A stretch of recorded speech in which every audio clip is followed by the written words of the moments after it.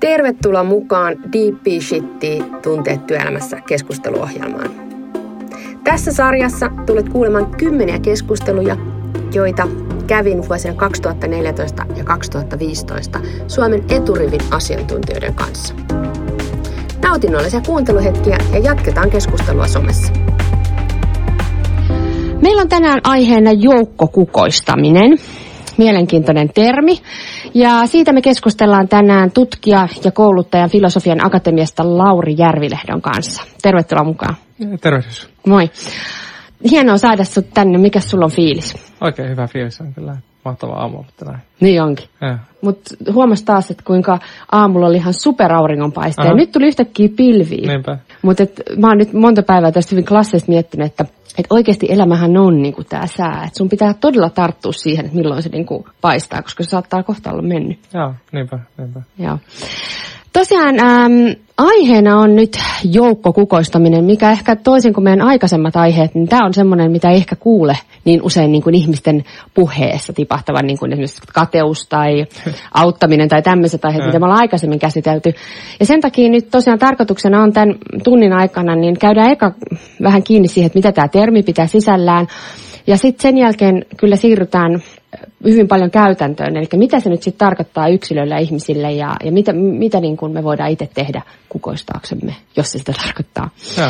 Alright, aloitetaan. Hei, tosiaan kun me keskusteltiin, että mikä aihe voisi olla hyvä, niin sä tosiaan mainitsit joukkokukoistamisen ja varmaan just teillä ajankohtainen tämän teidän seminaarin takia. Ja teillä tosiaan oli siellä taloustieteen nobelisti Edmund Phelps puhumassa tästä aiheesta. Niin lähdetäänkö ihan sillä, että mitä tämä joukkokukoistaminen, flourishing, tarkoittaa? Joo, siis tämä Phelpsin ajatus joukkokukoistamisesta, tai tätä niin kuin mass flourishing ajatus tarkoittaa sitä, että me pystyttäisiin rakentamaan sellaista yhteiskuntaa, jossa tällaiset ikään kuin pehmeät inhimilliset arvot ja sitten tällaiset niin kuin kovat talousarvot olisi niin kuin jollakin tavalla niin kuin sopusoinnissa keskenään. Me puhutaan esimerkiksi aika paljon tällaisesta ihmiskeskeisestä talouskasvusta, että helposti kun tuijotetaan talouslukuja ja puhutaan vaan rahasta, niin me unohdetaan se ihminen ja se ihminen jää niin kuin nalkkiin sinne niin väliin. Ja nyt Phelpsin ajatus on siis se, että viimeisen noin 50 vuoden aikana niin sekä tällainen niin kuin korporatistinen ajattelu, eli niin kuin, että yrityksissä ikään kuin johto tietää, mikä on oikein, että myöskin tämä sosialistinen ajattelu, että ikään kuin valtiojohto tietää, mikä on oikein. Ne on molemmat johtanut sellaiseen tilanteessa, se ihminen, niin kuin ihmiset yksilöinä on niin kuin aika pinteessä ja puristuksissa. Ja se semmoinen niin kuin elinvoimaisuus ja intohimo ja innostuneisuus on niin kuin kovilla. Kun taas tällaisessa ikään kuin 1800-lukulaisessa niin kuin modernistisessa yhteiskunnassa, missä niin kuin oli taas pioneerihenkeä ja tällaista niin kuin uskoa omiin mahdollisuuksiin ja sellaista haluaa lähteä kokemattomille korpimaille, niin oli tällainen siis niin kuin hetken aikaa semmoinen tilanne, jossa niin kuin ihmiset pysty vaikuttamaan omaan elämäänsä, pysty rakentamaan itselleen mahdollisuuksia, pysty toteuttamaan itseään. Se on tilanne, jossa siis tämmöinen niin kuin itseilmaisu, tämä niin kuin henkilökohtainen kasvu ja sitten ymmärrys siitä oman elämän merkityksellisyydestä niin kuin johti myös siihen taloudelliseen menestykseen. Kyllä. Eli joukkokukoistuksen ajatus siis tarkoittaa sitä, että nämä 3 tekijää, itseilmaisu, osaaminen ja kasvu, ja nimenomaan se niin kuin henkilökohtainen siis oppiminen, mä en tarvita kasvua, siis talouskasvua niinkään, ja merkityksellisyys synkkaa taloudellisen menestyksen kanssa, jolloin sitten taas kun se taloudellinen menestys seuraa näistä, niin se taas mahdollistaa lisää itseilmaisua, oppimista ja merkityksen kokemista. Eli tästä tulee itseään tukeva tämmöinen niin kuin sustainable, kestävän kehityksen tai kestävän työmalli. Mahtavaa. Joo, sä hienosti selitit ton, että mitä tällä mass flourishingilla tarkoitetaan. Onko tämä uusi niin kuin tavallaan tämmöinen inhimillinen kasvu ja niin kuin, onko tämä niin kuin jotain ihan groundbreakingia, että ruvetaan puhumaan tällä tavalla?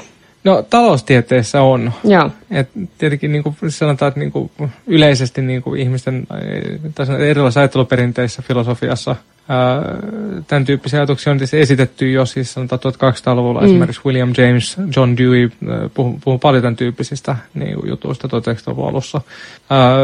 Mutta taloustieteessähän on oltu niin kuin nalkis sellaisen ikään kuin, homo economicus ajatuksen kanssa, että on tämmöinen niin kuin täysin rationaalinen, täysin kylmä päätöksiä tekevä ihminen, joka toimii tässä niin kuin ikään kuin markkinassa.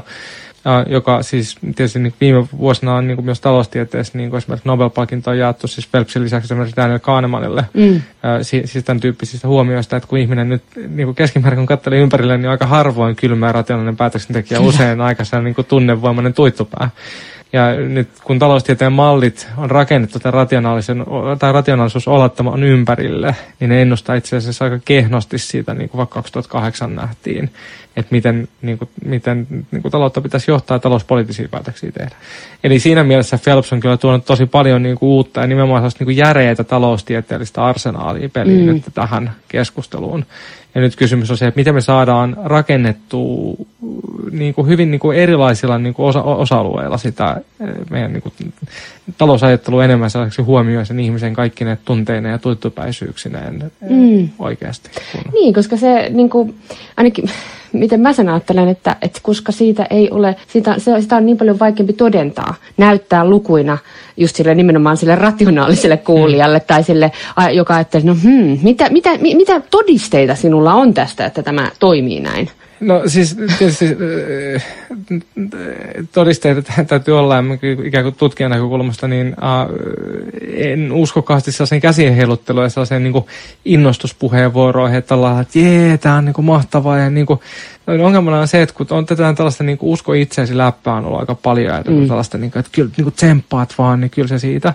Ja sitten me nähdään, että se niin kuin, tietyn tyyppisten niin kuin ihmisten kohdalla toimii, mutta sitten on paljon ihmisiä, jotka jää niin kuin, tavallaan niin kuin, ikään kuin kyydistä tällaisessa ilmapiirissä. Niin silloin on hirveän tärkeää niin kuin löytää se, että mikä on ikään kuin tai sanotaan, niin kuin, en tiedä todistetusti, mutta ainakin niin kuin tieteellisesti uskottavasti, niin kuin mitkä on sellaisia toimenpiteitä, joista seuraa niin kuin mahdollisimman suurelle ihmisjoukolle sitä niin kuin hyvinvointia. Ja nimenomaan siis sitä kukoistusta, siis, joka tarkoittaa siis sitä, että se ei riitä vaan, että ei satu polveen tai että on niin kuin vatsa täynnä, vaan se, että ihmisen elämä on niin kuin oikeasti siis toimii vasta siinä vaiheessa, kun se kokee, että täällä on jotain väliä, että mulla on jotain väliä. Joka ikinen meistä haluaa pystyä.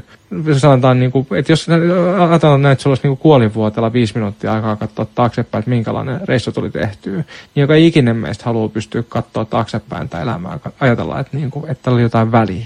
Ja se tavallaan niin tämmöinen, nyt on puhuttu viime aikoina aika paljon siitä, että me ollaan niin ajateltu hyvinvointivaltion rakenteet alas, jossa on niin tehty paljon virheitä, mutta jossa niin perusajatuksessa on itse asiassa niin oman pointsinsa, että meidän pitäisi siirtyä tästä niin huonovointisuutta eliminoivasta welfare stateista niin hyvinvointiin kannustavaan ja hyvinvointia tukevaan well-being stateen. Koska siis welfare, siis kokonaan meidän niin sosiaaliset tukirakenteet, niin kuin, jotka on siis niin kuin jotka on tosi tärkeitä itse asiassa, voin puhua siitä myöhemmin lisää, mutta niin kuin nämä tukirakenteet, niiden optimaalinen onnistuneisuus tarkoittaa vasta sitä, että ihmiset on sellaisella niin kuin latteella nollakohdalla, että niillä ei ole ongelmia. Mutta se, että sulla ei ole ongelmia, ei tarkoita vielä sitä, että sulla on hyvä olla. Sitä, että sulla on sellainen fiilis, että herää aamulla ja että jes, että tässä on niin järkeä tässä elämässä. Ja meidän täytyisi mun mielestä yhteiskuntana, siis sen lisäksi, että meidän pitäisi osata niin kuin pitää ihmiset siinä nollakohdalla, niin myöskin pystyy rakentamaan sellaisia rakenteita, jotka nostaisi ihmiset siitä nollakohdasta ylös sellaiseen tilaan, jossa ne on oikeasti mielekäs ja niin kuin hyvä olla siitä omasta elämästään. Kyllä. Lauri, sä äsken tuossa lopussa rupesit just kertomaan sitä, että miten se oikeasti konkreettisesti voisi sillä yksilöllä näkyä se, että ei vaan niin kuin polveen satu, vaan oikeasti, että on se niin kuin into. Niin mä itse startup-yrittäjänä niin kuin olen tehnyt tämmöisen itselle niin kuin ison loikan just sillä, että mä sanoin itselle, että mä haluan enemmän ja mä haluan sen fiiliksen ja mä oon valmis ottamaan nämä riskit ja näin.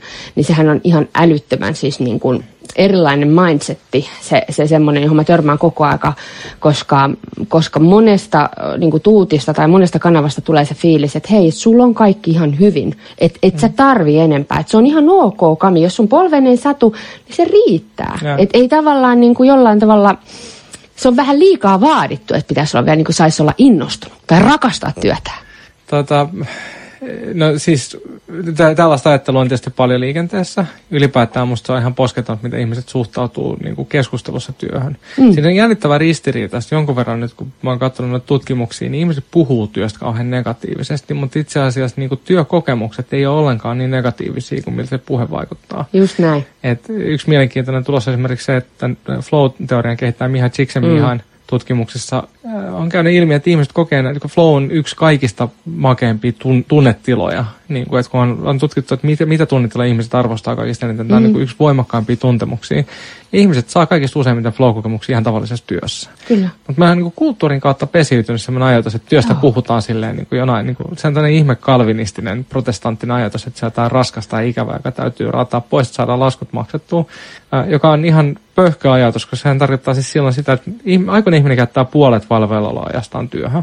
Joka tarkoittaa siis sitä, että sä sijoitat puolet elämästäsi laskujen maksamiseen.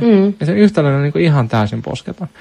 Ja nyt siis kun sä kysyt, että, niin kuin, että onko se liikaa vaadittu, että innostuu, niin ensinnäkään se ei ole liikaa vaadittu. Ja toisekseen siis nyt kun me katsotaan tätä niin kuin markkinatalouden niin kuin näitä kehityksiä, tai viimeaikaista kehitystä ja tulevaisuuden näkymiä, niin mä aika painokkaasti haluaisin väittää, että meillä ei ole oikeasti vaihtoehtoa. Mä oon samaa mieltä. Et jos me ei tässä tavallaan niin kuin näin turbulentissa niin kuin markkinatilanteessa, markkinaekosysteemissä, se kysynnän ja tarjonnan keskinäisdynamiikka muuttuu koko ajan nopeammalla tahdilla. Että se, että sulla saattaa olla markkinajohtaja niin kuin Nokia, joka tuottaa niin kuin ennätysajassa mielettömällä logistiikkaa ja teknologisella osaamisella niin kuin simpukkapuhelimia Elisa-kauppaa, mutta kun jokainen asiakas tulee, että ne pyytää iPhonea. Niin tällaisessa tilanteessa siis yksinkertaisesti semmoinen perinteinen liikkeenjohtomalli, jossa nimenomaan tämä mitä Phelps kritisoi, tämä korporatistinen ajatus, että siellä niin kuin ylhäällä päätetään ja sitten se jalkautetaan ja implementoidaan, niin se viive on niin suuri tällaisessa muutoksessa, että me ei yksinkertaisesti pystytä enää rakentamaan elinkelpoista liiketoimintaa kovin pitkään tällaisella mallilla. Josta seuraa se, että sen yksittäisen ihmisen halu päivittää omaa osaamista, halu pysyä kartalla siitä, missä maailmalla mennään, tulee korostumaan. Ja sitä me ei voida johtaa millään kepillä tai porkkanalla tai lisäämällä 2 tuntia työaikaa tai muuta, vaan se täytyy löytyä sen ihmisen semmoinen niin uniikki halu olla mukana tekemästä juttua. Ja siihen liittyy just se itseilmaisu, että se ihminen ei saa kokea olevansa niin kuin rajoittunut siinä omassa työssä ja sellainen karsina, joka tuntuu niin kuin vieraalta. Siihen liittyy se kasvu, tämmöinen siis lifelong learning, joka on vähän väsynyt käsite nykyään, mikä mä halusin palauttaa arvoonsa. Siis se, että elämä on oppimista hautaan saakka. Ja sitten viime kädessä se merkityksellisyyden kokemus, että aamulla niin vaikka ottaisi kuinka paljon kupoliin, niin joku niin suurempi ajatus, joka niin tempasee ylös sieltä sängystä, että mä lähden silti. Niin että kun sä puhut siitä säästä aikaisemmin, niin on ihanaa, kun aurinko paistaa, mutta sitten toisaalta niin voi olla, että sataa kissoja, koiria ja niin tennispallon kokoisia rakeita, mutta sulla on joku syy lähteä ja puskea sen raissateen läpi. Ja itse asiassa nämä on niitä hetkiä, millä ihminen kukoistaa kaikista eniten, kun se tekee jotain vaikeaa ja hankalaa ikävää sen takia, että se uskoo johonkin itseään suurempaan. Ja se, mitä se on se itseään suurempi, niin sen ei tarvitse olla, siis totta kai siis niinku, se voi olla joku tämmöinen hengellinen juttu, joku uskonnollinen juttu, se voi olla joku niinku päämäärä, se voi olla joku tämmöinen poliittinen ideologia, niin kuin vaikka Nelson Mandelalla oli tai muuta. Tai sitten se voi olla vaan niinku se, että mulla on niinku väliä tälle tiimille, tälle porukalle. Mä tuun aamulla tänne niinku linjastolle, mä tuun tänne katsoa, että tämä homma toimii. Niin mä niinku, I'm making a difference. Että tällä on oikeasti jotain merkitystä. Niin, ja sitten just semmoinen, mitä mä haluaisin. Mä oon niinku itkettävän samaa mieltä sun kanssa noista asioista, mutta just semmoinen, mitä mä ainakin kanssa peräänkuulutan, että semmoinen niinku arvostus siitä, että meillä on erilaisia ammatteja. Eihän sen tarvitse olla, että kaikki niin kuin lähtee tekemään jotain valtavaa, suurta niin kuin maailman mullistavaa juttua, vaan se, että mä oon suutari, mä teen tämän mun jutun. Mutta mun mielestä se tarvitsee sitä, just niin kuin sä sanoit tuosta kulttuurista, että me oikeasti ruvetaan kaikki kiittämään ja arvostamaan niin kuin toistemme panosta ja katsomaan ylpeästi, että vautsia, kiitos kun sä teet noin hyvää duunia, koska miksi nämä niin kuin pitäisi olla jotenkin niin kuin vertailukelpoisia, koska just se, että eihän me haluta kaikki samoja juttuja, eikä just niin kuin säkin sanoit, että tämmöinen itse, niin kuin, miten sä siihen viittasitkaan, mutta tämmöinen, niin kuin, mitä mä ymmärsin sen, että tietyt tyypit haluamalla jotain, niin se sopii tietyille niin kuin, että jos kaikista halutaan sellaisia kepardeja, jotka juoksee tuolla ja on ulospäin, ei se on mun mielestä sovi, vaan se, että sulla on niin kuin erilaisia tyyppejä ja erilaisia arvostetaan ja kaikki voi tuntea ylpeyttä siitä jutusta, eikä tarvitse vertailla, että no kyllä mun pitäisi, vasta sit kun mä saan niin kuin tommosen, mitä toi tekee, niin sit mä oon tyytyväinen.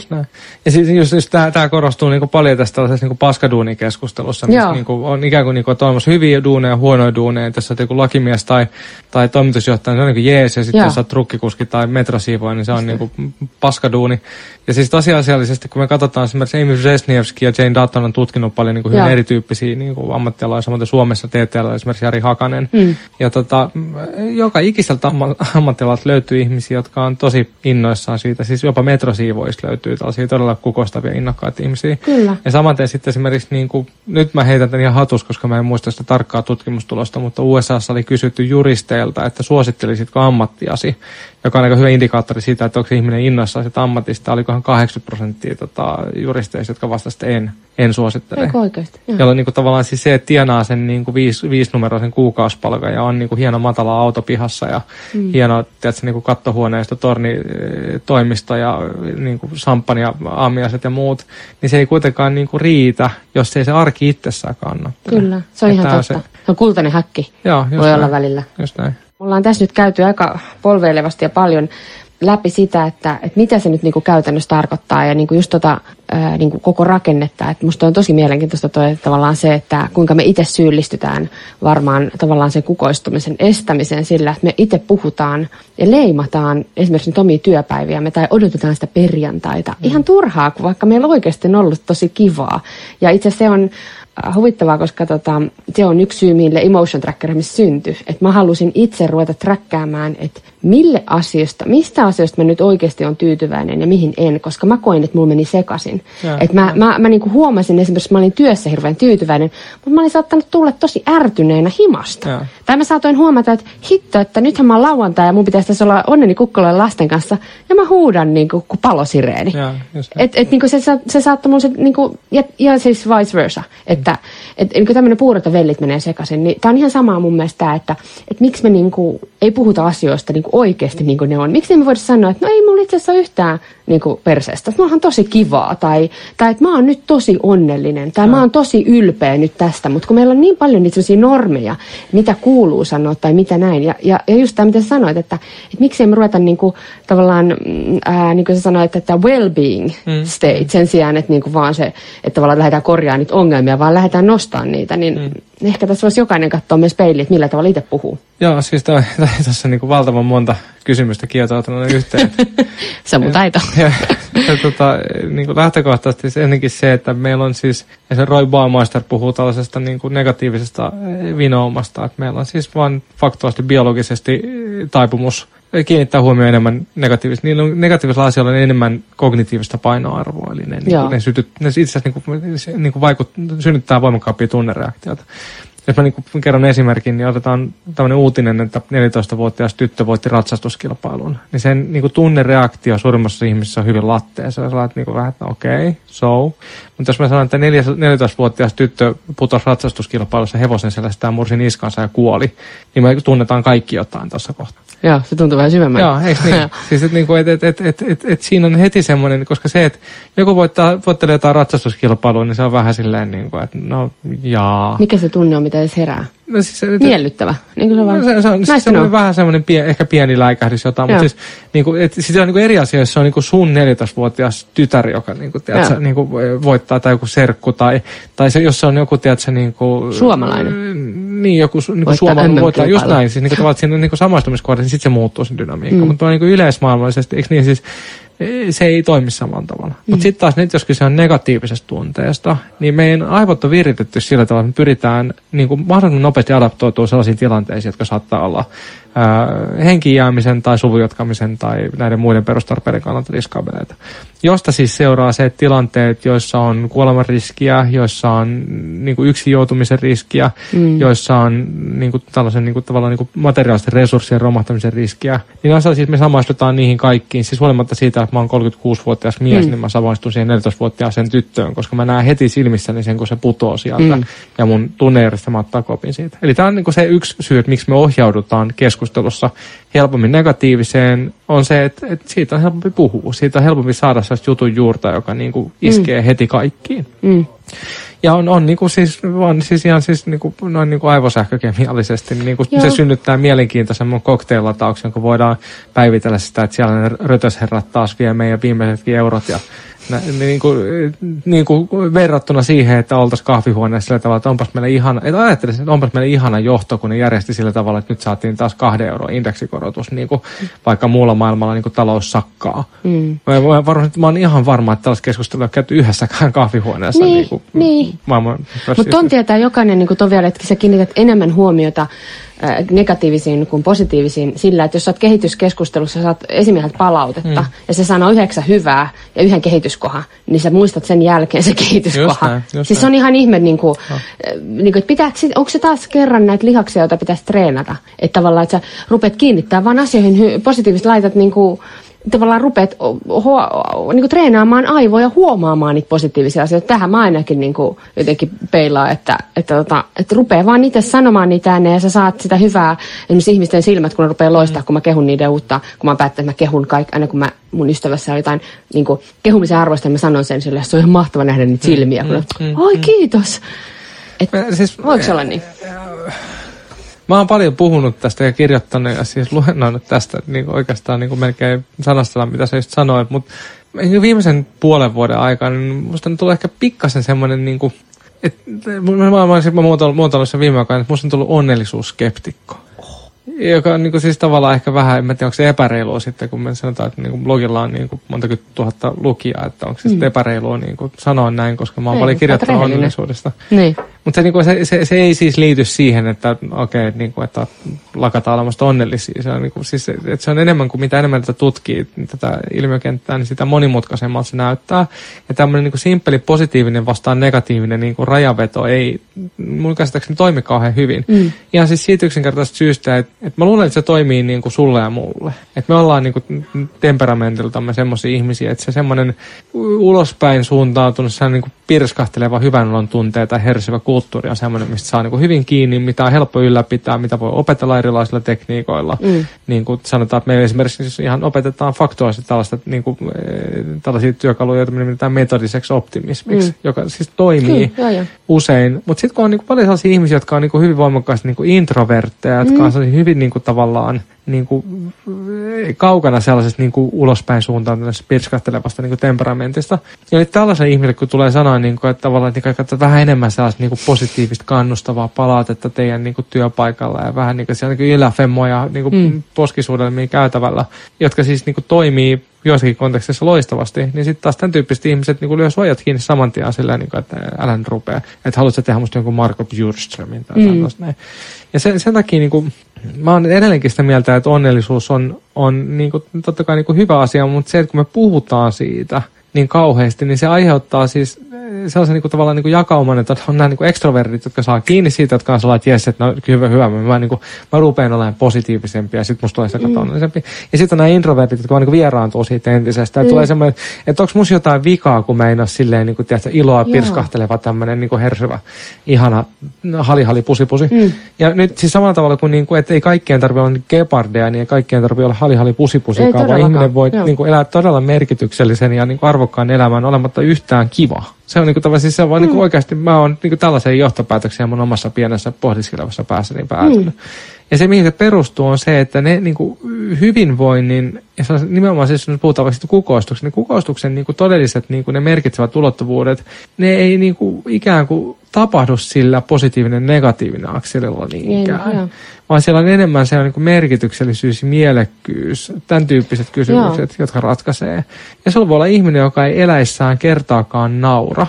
Mutta joka elää jotain, jotain missiota, jotain merkityksellistä. Siis kokee joka aamu heräävänsä aamulla että mä teen tätä juttua, joka on tosi tärkeää. Joo, ja mun mielestä ne on jotenkin tämmöiset, just nämä, kuinka ekstrovertti oot vai versus introvertti, nämä on ne jotkut tämmöiset piirteet näkyy pinnalla, mutta siellä pohjalla syvällä, niin varmaan nämäkin, mitä sä puhuit, itse kasvu, oppiminen, merkityksellisyys, nehän on vähän syvempiä arvoja, jotka on varmaan piilossa meissä just riippumatta siitä, miltä me ns. Ulospäin näytetään. Siis, se on mun mielestä tosi hyvä pointti. Joo, siis mä muotoilisin sen näin, että nämä motivaatiopsykologian ykköstutkijat Richard Ryan ja Edward Deci on osoittanut mun mielestä aika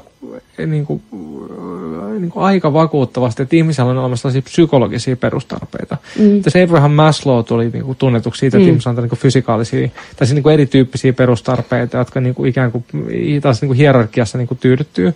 Niin Ryan Hideki osoittaa, että itse asiassa niin kuin nämä fysikaaliset tällaiset perustarpeet ei ole edes niin kriittisiä kuin psykologiset perustarpeet, koska kuitenkin meidän niin kuin psyyke tai mieli on niin kuin se kaikista niin kuin läheisin osa meillä. Ja se sitten ihmiset on niin kuin valmiit vaikka näkee nälkää, jos ne elää jonkun aatteen puolesta. Että se, niin kuin se ajatus siitä, että me vaan tyydytetään sitä niin kuin hierarkisesti näitä juttuja, niin se ei niin kuin ikään kuin pidä paikkaansa.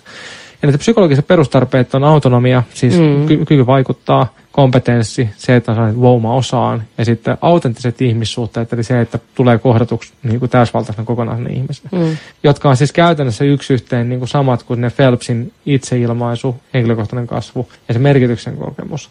Ja me niin kuin Filosofian Akatemialla on kehitetty sellainen mallikin siitä ihan, jossa me niin kuin kutsutaan tätä kolmikantaa nimellä vapaus, virtaus ja vastuu. Että se, että ihminen pystyy niin kuin vaikuttamaan omaan elämään, saa näitä flow-kokemuksia tai virtauskokemuksia. Ja sitten se, että se niin kuin tavallaan niin kuin kantaa vastuunsa, ei sen takia, että on pakko, niin kuin usein niin kuin yhteiskunnallisessa keskustelussa, että sun täytyy tehdä toi työ, vaan sen takia, että haluaa. Eli että se, niin kuin se vastuu, se kyky niin kuin palvella toisiin, kyky tuottaa arvoa toisiin, nojaa siihen itseilmaisuun, vapauteen, se nojaa siihen kasvuun, flow-kokemuksiin. Ja sieltä käsin me tehdään jotain arvokasta. Onko se sitten trukin kuskaamista tai siivoamista tai sitten jotain niin kuin juristin tai toimitusjohtajan työtä, joka tuottaa jotain arvokasta niin kuin toisille ihmisille. Ja tässä kohtaa on niin kuin se, että jos mietitään se niin kuin vapausvirtaus, vastuu, niin kuin kolmikannan täyttymistä, niin tästä on olemassa siis mun käsittääkseni siis 2 000 tutkimuspaperia, jotka osoittaa sen, että jos nämä 3 tekijää tyydyttyy, niin ihminen voi ihan tolkuttoman hyvin. Mutta onnellisuus ja tällainen pirskahteleva ilo ja hymyily ja tämä high five halailu, niin liittyy itse asiassa vaan niin kuin pitkälti siihen vapausparametriin ja niin kuin tietyin niin kuin, tavallaan niin kuin reunaehdoin siihen virtausparametriin. Jolloin niin kuin tietysti mielessä niin kuin, tavallaan se onnellisuus on vasta ikään kuin portti, semmoinen niin kuin fiilis on niin kuin portti sellaisen niin kuin johonkin syvällisempään niin kuin ikään kuin, yleisinhimillisten niin kuin perustarpeiden tyydyttämisestä seuraa sitä kukoistusta. Seuraa se, että ihminen, joka kokee vapautta, joka kokee virtausta ja kokee vastuuta, on jollakin tavalla siis niin kuin ihminen, joka on joka niinku voi hyvin, joka on sen nollakohdan yläpuolella niinku heittämällä. Ja se, että niinku, et mennäänkö me sisään sen niinku onnen tunteen ja sen pirskahtelevuuden ja iloisuuden kautta, ei ole niin tärkeä juttu. Ja nyt jos me vaan puhutaan siitä onnesta koko ajan, että kaikki pitäisi olla kamalan kivaa. Joo, happy, joy. Niin silloin me ikään kuin siivotaan hirvittävän iso osa sellaista porukkaa, jotka niinku aivan niinku täysin niinku ongelmitta pääsisi. Sitten mä niinku arvostan ihan sikana nykyään se niinku suomalaista jäyhää sisua. Että tää on se niinku, se tiedät, että sen takia se meidän seminaarin niin kuin kantoaalto on se, että tehdään Suomesta tällaisen joukkokukoistuksen majakkamaa. Että vuoteen 2023 mennessä tehdään Suomesta sellainen paikka, jossa on normaalia herätä maanantaina töihin. Joo, mun mielestä on hyvä. Mä ainakin mukana talkoissa. Joo.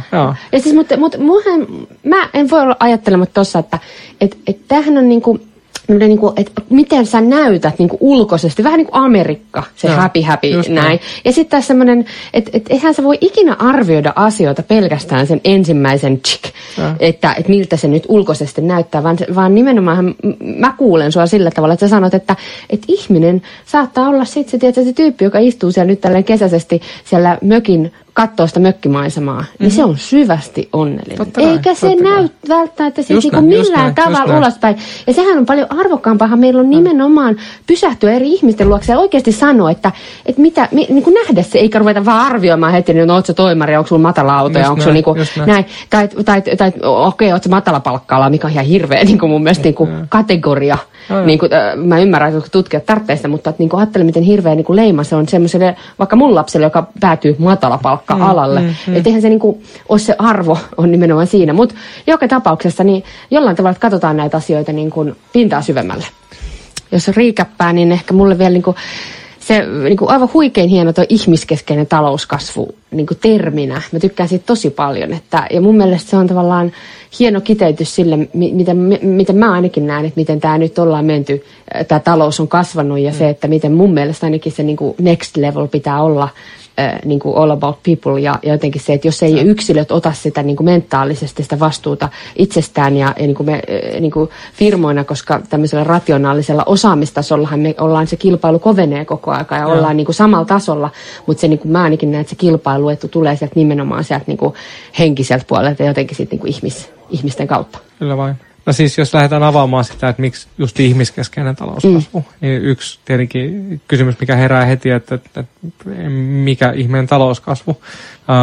Mä oon itse ollut itse asiassa niin kuin vielä joitakin vuosia sitten aika voimakkaasti tällaisessa, niin kuin voisi sanoa, että degrowth-uskossa. Mä oon kirjoittanutkin siitä aikanaan siis, niin kuin, että tämä koko kasvun tavoittelu on niin kuin, tavallaan, että se on niin kuin problemaattinen käsite. Ja siis se voi hyvin olla, että talouskasvussa on niin kuin kaikenlaisia ongelmia. Voi hyvin olla, että markkinataloudessa on niin kuin kaikenlaisia niin kuin fundamentaalisia ongelmia. Mutta nyt kun mä oon niin kuin perehtynyt siihen aiheeseen vähän enemmän, niin se on vähän niin kuin tavallaan kuin Winston Churchill sanoi aikanaan silleen, että demokratia on surkea hallinnointijärjestelmä, mutta kaikki muut tunnetut ovat vielä surkeampia. Mitkä kaikki muut? Kaikki muut hallinnointijärjestelmät, jotka tunnetaan, on vielä surkeampia. Okei.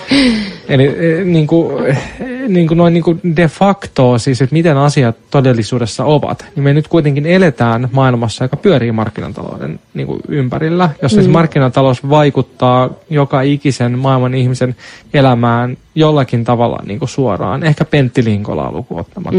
Ja näin mä oon niin kuin usein sanonut luennoilla, että se on ihan niin kuin validi vaihtoehto on mennä tällaiseen niin kuin metsäomavaraista-talouteen, jos niin kuin on oikeasti sellaisen kutsumus.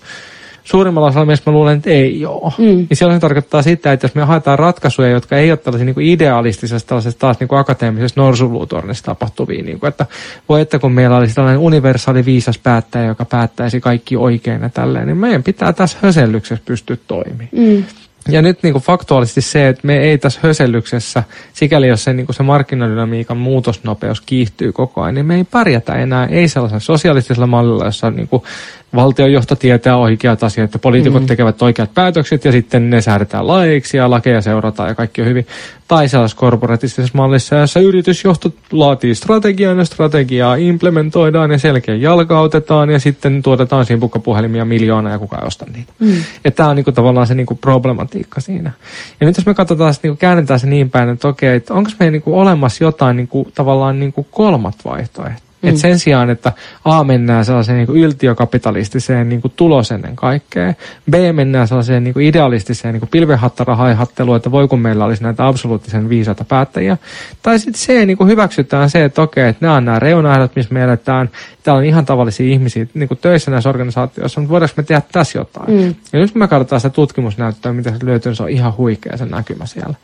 Ja meillä ensinnäkin siis tuli nyt toukokuussa ulos sen tulevaisuusvaliokunnan julkaisema raportti, jonka teki meidän toimitusjohtaja Karolina Jarenko ja yksi meidän tutkimus Frank Martela, jossa siis Karolina ja Frank tuo siis satoja erilaisia tutkimuksia niin kuin esiin siitä, mitä tapahtuu sekä niin kuin yrityksen kilpailukyvyllä, että sen niin kuin taloudellisen menestykselle, että myöskin niin kuin yhteiskunnallisesti, jos ihmiset innostuu siitä tekemästään työstä. Ja ne vaikutukset on ihan massiiviset. Että siellä kun lähdetään tästä Harvard Business Review 2012 julkaistu paperi, missä niin kuin pystyttiin osoittamaan, että keskimäärin yrityksen innostuneet työntekijät on 16% tuottavampia kuin ei innostuneet. Tässä ajatellaan, että niin kuin kansantaloudellisesti, jos me niin kuin keskimäärin päästäisiin 16% tuottavuuskasvuun, niin ei hirveän paljon niin kuin olisi tietysti niin kuin Suomen kilpailukyvyllä niin kuin enää haasteita. Että kestävyysvajeja voisi niin kuin kuitata historiaan silleen näispäin. Mutta nyt sitten taas niinku, siellä on niinku paljon näyttöä siitä, että se 16% on vasta niinku ihan alaraja. Että jos ajatellaan, että tuodaan tällaisia niinku innostuneita ihmisiä yhteen, esimerkiksi niinku Teresa Amabilen tutkimuksessa puolestaan niinku käy ilmi, että innostuneet ihmiset on niinku aivan poskettoman paljon niinku luovempia ja innovatiivisempia kuin tällaiset, mä oon vaan duunistaan. Eli se niin kuin ihmiskeskeisen talouskasvun ajatus on se, että kun hyväksytään niin kuin annettuna se, että se ekosysteemi, missä me toimitaan, on kuitenkin pitkälti markkinatalouden niin kuin määrittelemä. Ja me voidaan niin kuin esittää siihen, ja pitääkin esittää, on hyvä, että se keskustelua käydään, mutta just nyt ne ei niin kuin kelpaa ratkaisuiksi, koska me ei voida niin kuin myllätä, me ei voida tehdä sellaista, että 6 miljardia ihmistä istuu pitkän pöydän ääreen ja sopii yhdessä ja tehdään sitä ihan ueltavaa.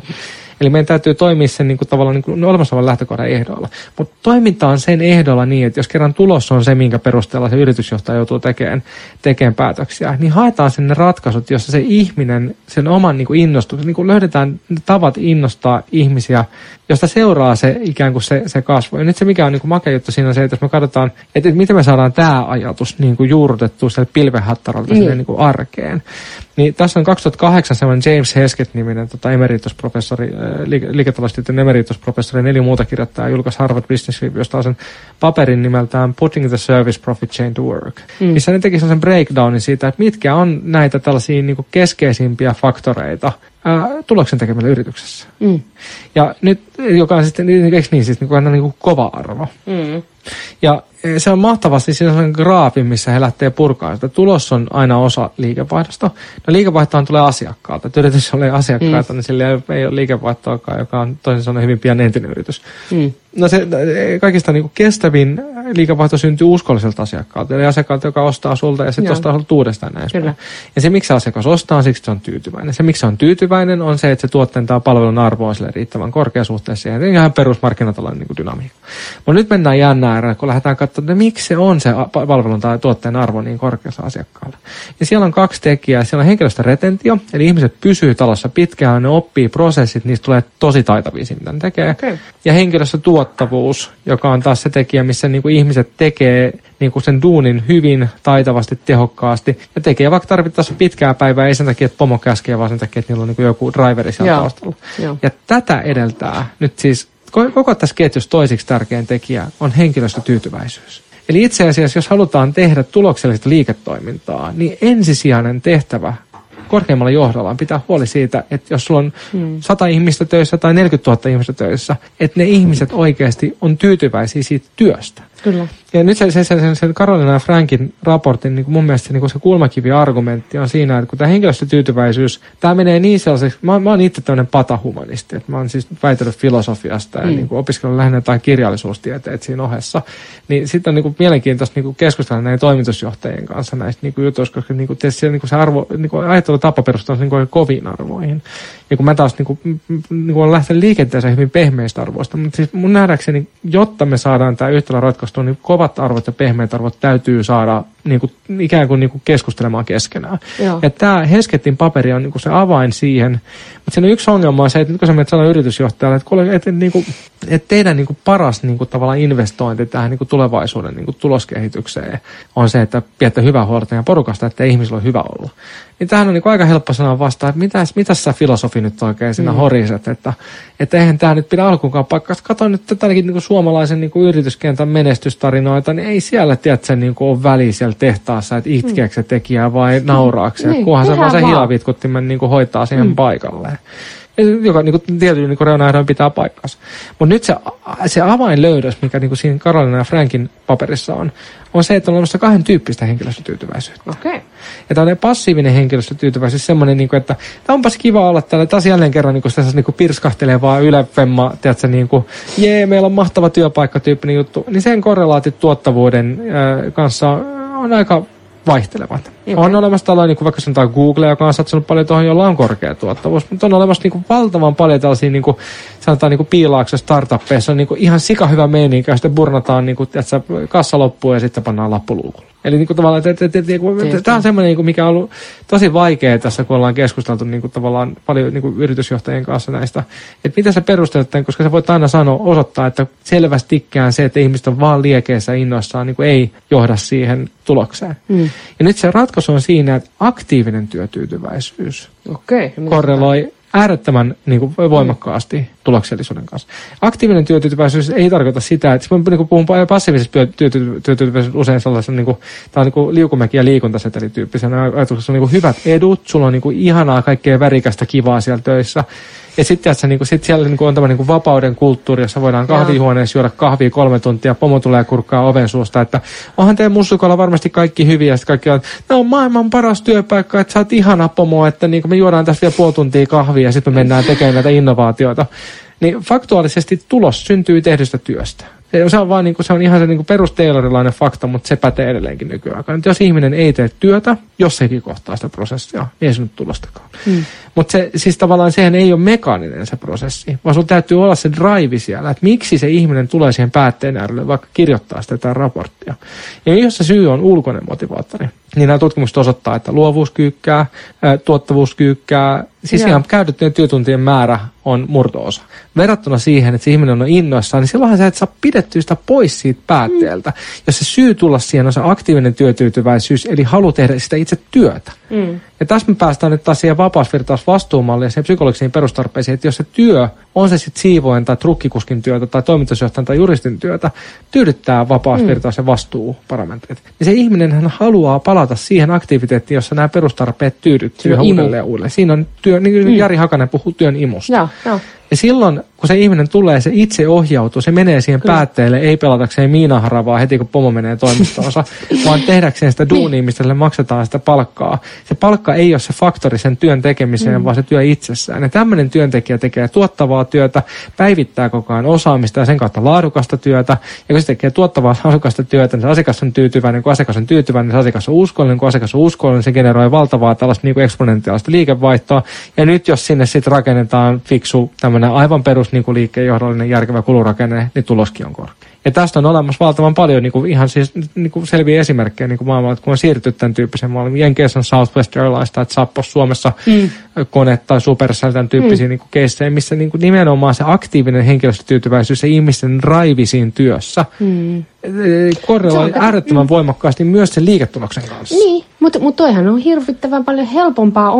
Ja taas kerran jäädä siihen pinnalle, laittaa ne setelit ja laittaa tavallaan niinku semmoiset niinku ne merkit ilmaan, että niinku, ei nyt kuulisi, mutta jollain tavalla tuoda ne ilman, että se niinku tavallaan syvemmällä tasolla yrittäisi miettiä, että mikä näitä ihmisiä oikeasti motivoi ja miten me voidaan rakentaa tämä, että se työ itsessään on niin kivaa ja makeata. Koska ihan tuohon voi verrata ihan koko elämään, että teetkö sen asian niin kuin pintajutusta, että se näyttää tosi hyvältä. Nämä on vaikka avioliitot voi olla. Ja sitten vai onko se niin kuin todella siellä. Niin, tämähän on helpompi tehdä, vaikeampi tehdä. Joo. Aika kuluu kovaa vauhtia ja meidän pitää kohta ruveta lopettelemaan, mutta me ollaan käyty mielenkiintoista keskustelua tosiaan tästä koko kentästä.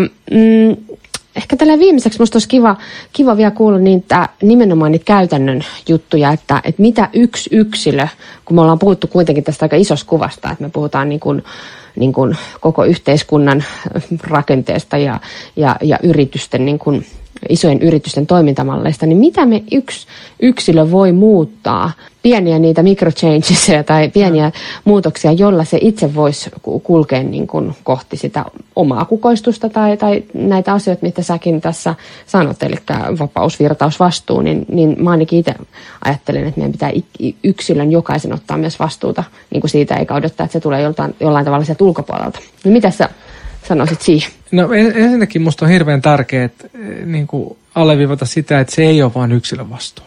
Eli siis, koska meillä on pikkasen just tämän, tämän tällaisen niin kuin poliittisen keskustelun niin vastakkainapaisuuden takia tullut sellainen sormella osoittamiskulttuuri. Että vähän karrikoiden voi sanoa, että vasemmalta osoitellaan sormella, että kun toi valtio ei tee asioita kunnolla ja noin päättäjät niin tekee huonoja päätöksiä. Ja oikealla taas niin osoitellaan sormella, että kun kansa vaan vähän ryhdistäytyisi, niin tulisi, että tekisitte vähän fiksun perse ylös sohvalta näistä. Ja kummassakin niin kuin kritiikissä on niin kuin oman totuuden siemenensä, mutta se kritiikki on tavallaan hyödytöntä, koska niin pitkään kun me saadaan ikään kuin kuitattua se vastuu ulos sille toiselle, oli se sitten kansa tai valtio, niin minkään tavallaan niin kuin ikään kuin toimivan tahon ei tarvitse tarttua toimeen. Ja nyt niitä toimivia tahoja on siis enemmänkin kuin vain yksilöt. Me ollaan määritelty siis, meillä on tämmöinen ajatus siitä, että me määritellään nyt 21 askelta, siis 21 konkreettista toimenpidettä kohti joukkokukoistavaa Suomea. Ja ne julkaistaan nyt siis 16. kesäkuuta, tai siis ei julkaista vielä, vaan siis tuodaan julkiseen keskusteluun tällaisessa verkko-osoitteessa kuin www.joukkokukoistus.fi, jossa just sen takia, että kun tässä seminaarissa ja näissä keskusteluissa on nyt ollut paljon tällaisia niin kuin näin Suomen suurimpia yritysten niin kuin johtoa niin kuin mukana, niin me halutaan tuoda myös niin kuin Suomen kansalle mahdollisuus vaikuttaa näihin ennen kuin me paketoidaan se julkaisuksi, julkaistaan se ja viedään sitten tuonne niin kuin poliitikoille ja päättäjille. Eli me ei haluta, että tämä keskustelu käydään vaan niin kuin suljettujen ovien takana jossain kabinetissa, vaan että jokaisella olisi mahdollisuus halutessaan kommentoida tätä prosessia. Ja meillä on 3 vaikutusaluetta, mihin me halutaan kohdentaa näitä toimenpiteitä. Ne on yksilöt, yhteisöt ja yhteiskunta. Eli siis jokainen näistä patjoista on semmoinen, että niissä on mahdollisuus aika niin kuin nopeastikin saada aikaan vaikutuksia. Mutta mä uskon, että me saadaan niinku sellaista, siis mä oon tosi tosissaan sen vision kanssa, että 2023 Suomi olisi sellainen paikka, jossa työkulttuuri olisi tämmöinen niinku kannatteleva ja innostava. Ja nimenomaan innostava ei sellaisessa mielessä, vaan sellaisessa niinku hyvin niinku sen suomalaisen jäyhän sisun mielessä, että tätä puuta sahataan niin perkeleesti. Että tämä on niin ymmärrät, mutta tässä on niin pilke silmäkulmassa, on niin valo silmissä, kun sä sahaat sitä puuta. Ja nyt siis mä uskon, että me saadaan tämä muutos. Meillä on 9 vuotta aikaa, se riittää, jos me saadaan aikaan muutosprosesseja kaikissa 3 patjassa yhtä aikaa. Ja nyt meillä on liikehdintää kaikissa 3 patjassa. Yksilöiden puolella puhutaan paljon tästä, mitä yksilöt voi tehdä. Yhteisöt, yritykset jotenkin siis, mä ennustan, että 15 niin kuin vuoden päästä meillä ei ole olemassa enää kuin dynaamisia yrityksiä sen takia, että jos tämä markkinadynamiikan muutosajatus pitää kutinsa, niin se tarkoittaa sitä, että ne yritykset, jotka pystyy mukautumaan, jotka pystyy innostamaan omaa väkeään, niin ne on ne, jotka pystyy selviytymään ja toiset karsiutuu ihan darwinilaisittain pois. Mutta samalla yhteiskunnan täytyy myöskin lainsäädännön ja niinku, tällaisten niinku erilaisten poliittisten periaatteiden kautta tulla vastaan siinä, että se ei riitä, jos ihmiset innostuu ja työpaikoilla tehdään kaikenlaisia uudistuksia, jos se sitten törmää siihen, että lainsäädäntö perustuu tällaiseen niin kuin, teollisen yhteiskunnan käytäntöihin. Eli nämä kaikki 3 niin kuin, patjaa jollakin tavalla vaaditaan tähän. Mutta sen sanottu, niin sen sijaan, että odotetaan, että noi tuolla tekisi jotain, niin me voidaan kaikki niissä omissa vaikutuspiirissä me tehdä nyt heti jotain. Jos lähdetään purkamaan niin kuin helpoimmasta, niin helpointa on tietysti niin kuin useimmalle meistä niin kuin toimii yksilön jollakin tavalla sen oman asian eteen, ei kaikille, niin kuin puhuttiin tuossa aikaisemmin, että on myöskin ihmisiä, jotka vaan niin kuin fundamentaalisen niin kuin ikään kuin ontologisesti, siis niin kuin perusolemuksensa kautta tarvitsee toisten tukea pystyäkseen toimia edes niin kuin tavallisessa elämässä. Ja tätä me ei voida, niin kuin, tätä tällaista niin kuin syrjäytyneisyysproblematiikkaa me ei voida sivuuttaa tässä keskustelussa tai näin. Mutta se on niin kuin yksi porukka, mutta sen lisäksi on niin kuin me ihan tavalliset suomalaiset, joilla on paljon vaikutusmahdollisuuksia. Ja nyt yksi tehokkain niin kuin tapa lisätä sitä niin kuin ikään kuin kukoistusta niin kuin yksilötasolla on tutkia omassa elämässä niitä vaikutusmahdollisuuksia siinä vapausvertaisen vastuuparametreja. Että missä mä pystyn niin kuin vaikka sanotaan niin kuin itsetuntemusta lisäämällä kartoittaa sitä, että missä mä voin kokea sellaista niin kuin oman elämän niin kuin hallinnan tunnetta tai ohjausvoimaa, joka liittyy vapauteen. Esimerkiksi tekemällä jotain, sanotaan vaikka esimerkiksi mulla on sellainen verkkosivu mun upeaa työtä kirjasta nimeltä upeatyötä.fi, missä on erilaisia harjoitteita, joita voi tehdä ja se lisää sitä vapauden tunnetta.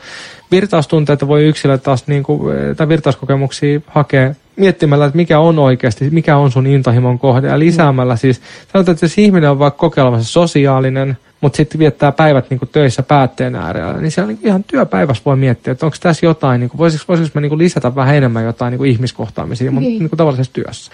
Ja se voi muuttaa sitä niin kuin työluonnetta tosi radikaalistikin. Tai sitten jos työ ei kerta kaikkiaan salli sitä, niin voiko vapaa-ajalle tuoda jotain sellaista niin kuin toimintaa, joka lisää sitä virtausparametria.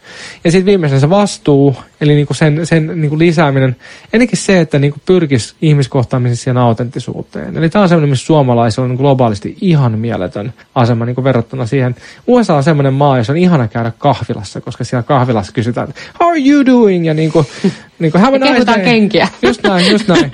Mutta se on taas semmoinen maa, jossa on hirvittävän vaikea taas tehdä töitä ihmisten kanssa, koska et koskaan tiedä, että onko toi oikeasti tota mieltä vai ei. Ja että Lauri, that's great work you've done there. Sitten on niin kuin sillä tavalla, että niin tosiaan sitten ei koskaan kuullutkaan mitään. Niin we have to change these things to like, let's change the world together. Niin Suomessa niin sä voit aika hyvin luottaa siitä, jos joku sanoo, joo, kyllä tämä on mun mielestä aika jees tää juttu. Ja sitten sä niin kuin pääset siitä eteenpäin. Ja autenttisuuden lisääminen, niin kuin, että mitä sä voit yksilönä niin kuin miettiä siinä arkielämässä sitä, että mitä sä kohtaat sen toisen ihmisen niin kuin täysvaltaisena. Mitä sä niin kuin, sanotaan vaikka niin kuin osoitat vaikka kiitollisuutta toisiin ihmisiin kohtaan. Tällaisia juttuja, jotka niin kuin lisää sitä niin kuin syvällistä sosiaalisuutta. Niin pähkinänkuoressa yksilötasolla niin kuin sen itsetuntemuksen lisääminen, erilaisten niin kuin kokeilujen tekeminen, jotka vaikuttaa siihen flow-kokemukseen, ja sitten sen sellaisen niin kuin autenttiseen sosiaalisuuteen niin kuin, pyrkiminen esimerkiksi vaikka tällaisen niin kuin kiitollisuusharjoitteiden kautta, ja ne lisää heti sitä psykologisten perustarpeiden tyydyttämistä yksilötasolla sitä kukoistusta. Ja näitä voi tehdä sekä töissä että työn ulkopuolella ihan niin kuin saman tavalla. No, mutta kuulostaa hyvällä. Mutta siis tavallaan nyt se, että jos ihmiset niin kuin alkaa löytää ikään kuin itsensä ja niin kuin toteuttaa näitä juttuja, ja ne menee sinne yhteisöön, joka yhteisö niin ota niitä vastaan sellaisen, niin siinä taas niin kuin tavallaan sen yrityksen niin kuin johto pystyy taas puolestaan niin kuin tuomaan näitä tällaisia, sanotaan niin kuin lisäämään vaikka esimerkiksi niin kuin sisäisen motivaation perustuvaa niin kuin johtamiskäytäntöä siellä. Meillä on aika paljon siinä shortlistalla, nyt siinä yrityspatjaan tulee siis 7 ratkaisuehdotusta. Mitäköhän siellä oli kaikkea? Odotas, nyt mulla pätkii. Hei, muutamia aika makeita juttuja, mitkä niinku liittyy siihen, niinku, miten yritykset voi lisätä sisäistä motivaatiota. Niin on tämmöinen esimerkiksi niinku startup-kulttuuri ja korporaatiokulttuurin niinku lähentyminen. Eli se, että niinku suuryritykset voisi itse asiassa, on aika jännä tilanne siinä, että kun suuryrityksillä on niinku valtavan paljon resursseja, mutta niillä on niinku heikko liikevoima. Ihan siis sen takia, että taas korporaatiorakenteet vaan niinku pitää sitä niinku jäykkänä sitä liikevoimaa. Startupit on taas yrityksiä, joilla on valtavasti liikevoimaa, mutta resurssit on koko ajan, niinku, että ollaan veitsikurkulla ja niinku, koskaan ei tiedetä, että milloin rahat loppuu. Niin nyt jos suuryritykset alkaisi enemmän niinku rohkeammin investoimaan startupeihin, niin me saataisiin ratkottua näitä niinku pääomittamisongelmia, mistä suomalaisille startupit kärsii aika paljon. Samalla suuryritykset saisi siihen omaan liiketoimintaansa liittyvää niinku innovaatiokapasiteettia nuorilta ja ketteriltä yrityksiltä. Tämä on niinku yksi tapa, mitä se lisäisi. Hyvä, konkreettinen. Joo. Ja sitten toinen, mikä musta on tosi kiehtovaa tuossa, on siis se, että tällaiset ikään kuin niinku perinteiset infrastruktuuri-investoinnit, niin kuin sanotaan IT-investoinnit, toimitilainvestoinnit, niin ne rakennettaisikin ne investointit, niin kuin tavallaan laskelmat, ei sen niin kuin ikään kuin sen läppärihinnan tai sen 4 vuokran tai sen 4 investoinnin kautta, vaan rakennettaisiin ne siitä käsin, että minkälaisen ympäristön, minkälaisen työkalun tämä ihminen tarvitsee, jotta nämä vapausvirtaisen vastuu tyydyttyy. Ja silloin me niin kuin yhtäkkiä tavallaan se niin kuin satsaus, että sä maksat 2 tonnia per 4, niin kuin, ja sitten sä mietit, että onko se 1999 vai 2005 niin kuin tavallaan, niin se flippaakin niin päin, niin sä lasketkin sen kautta, että tämän tyyppinen investointi se saattaa maksaa sitten 4,5 tonnia, mutta sen tuottoarvo, sen lisääntyneen sisäisen motivaatio ja näin niin kuin tuottavuusodotusten kautta on niin suuri, että semmoinen investointi kannattaa tehdä. Okay. Että tämän tyyppisiä juttuja niin yrityksissä voidaan tehdä. Ehkä kolmantena vielä, siis ehkä kaikkein tärkeimpänä, se mitä mä toivoisin, olisi tämmöinen niin ristiinpölyttämisen kulttuuri. Että esimerkiksi Puolassa oli, mä en muista mikä se yrityksen nimi on, mutta yhdellä tehtaalla tämmöinen käytäntö, että kerran kuukaudessa johto menee linjastolle töihin. Yeah. Eli se, että sieltä niinku siis koska yrityksessä on ihan sama kuin tässä meidän akateemisessa maailmassa, se, että me jäädään norsuluutorneihin, me nähdään sieltä se semmoinen kotkan silmänäkymä, mutta me ei nähdä sitä arkea. Ja se arki on kuitenkin se, mistä ne tulokset syntyy. Niin se, että yritysjohtajat tekisivät sellaisia, niin kuin edes jollakin niin aikavälillä sellaisia vierailuja, niin kuin, että he olisivat mukana siinä arjen työssä. Että he näkisivät niin ihan sellainen niin hiljaisen tiedon, niin intuition tasolla, niin sen, että minkälaista tämä työ, mitä meidän yrityksessä on. Niin kuin, ja voisi tuoda sen sitten sinne strategiseen päätöksentekoon, jolloin taas se strategian tekeminen ymmärrettäväksi työntekijöillä olisi paljon helpompaa, kun osataan puhua työntekijöiden omaa kieltä. Mutta sitten toisinpäin, tällaista mä tiedän, että tehdään. Siis monissa yrityksissä niin johto oikeasti tekee, siis ne ainakin käy kentällä niin aktiivisesti ja jotkut jopa niin menee sinne ihan siis siihen niin linjastolle niin tekemään sitä työtä. Mutta sitten semmoinen musta vielä niin huikeampi ajatus, joka voisi niin purkaa sitä sellaista niin ihmeellistä tavallaan niin työväki vastaan johtajat asetelmaa. Olisi se, että tuotaisiin myöskin sieltä niin haalariosastolta niin säännöllisesti joku sinne katsoa sitä johtoryhmän kokousta ja niin näkee se, että ei siellä niin sikariherrat tupruttele sikareita ja juo konjakkia ja naureskele ja hiero niin isoa vatsaansa, vaan todellisuudessa siellä johtoryhmän palaverissa niin siellä ihmiset on oikeasti aika niin monesti aika hädissä ja ne katsoo niitä lukuja, että miten hitos nämä jumpataan sellaisen iso vastuu ja niin kuin, tiedätkö, vaikeita duunia. Niin. Ja se tavallaan, niin kuin, että se saataisiin jalkaa, että se tavallaan niin kuin, se suorittavaa työtä tekevä porukka niin näkisi sen, että miten niin mäsänä se porukka on välillä ja miten vaikeat ne päätökset on, jostain siis sanotaan niin seuraavaksi jotain saneerauspäätöksiä. Mutta tämä on läpinäkyvyys. Joo, just näin. Koska niin helposti tavallaan niin nyt niin keskustelussa käy niin, että sitten vaan se tulee yhtäkkiä pamahtaa plam jostain se saneerauspäätös. Taas irtisanotaan ihmisiä, siellä se pomo taas ajallaan Ferrarillaan kotiin tai sille. Tulee semmoinen niin ajatus, että sitä ei nähdä sitä niin myöskään. Siis pomot ei näe sitä arkea, että millaista siellä on siellä tehtaalla.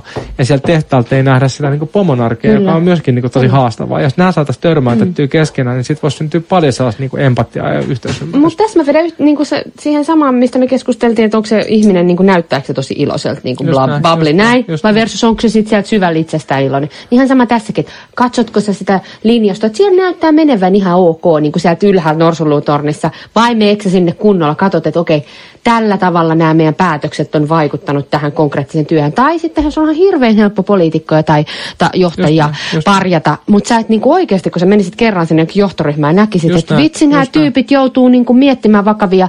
Ja tässä kun ne tekee tämän päätöksen, niiden on niinku pakko ollut valita näiden 2 huonon välillä esimerkiksi. Jolloin sä ymmärtäisit paljon paremmin sitä, varmasti. Mutta tähän on just kysymys, että onko suomalaisilla yrityksillä rohkeus tehdä toi missä vaiheessa? No ja siis, sitten kun selkää seinää vasten. On niitä, joilla on rohkeus tehdä se siis mä tykkään kanssa siitä, kun me järjestettiin sen seminaari yhdessä Varman kanssa. Ja Varmalla on tämmöinen slogan, kun muutu ennen kuin on pakko. Just näin. Niin meillä on yrityksiä, jotka tulee muuttumaan ennen kuin on pakko, ja mä veikkaan, että ne on niitä yrityksiä, jotka tulee niinku tekemään niitä sellaisia ihan mielettömiä nousuja ja se on niinku hämmästyttäviä niinku läpimurtoja, mitä sitten ihmetellään tuon niinku talouslehdissä, että miten tämä oli mahdollista. Mutta sitten on niitä, jotka muuttuu vasta, kun on selkäseinää vasten, ja kyllä mä ennustan, että me tullaan näkemään lisää Nokian tai Kodakin tyyppisiä tällaisia niinku täysin poskettomia markkinajohtajia romahduksia.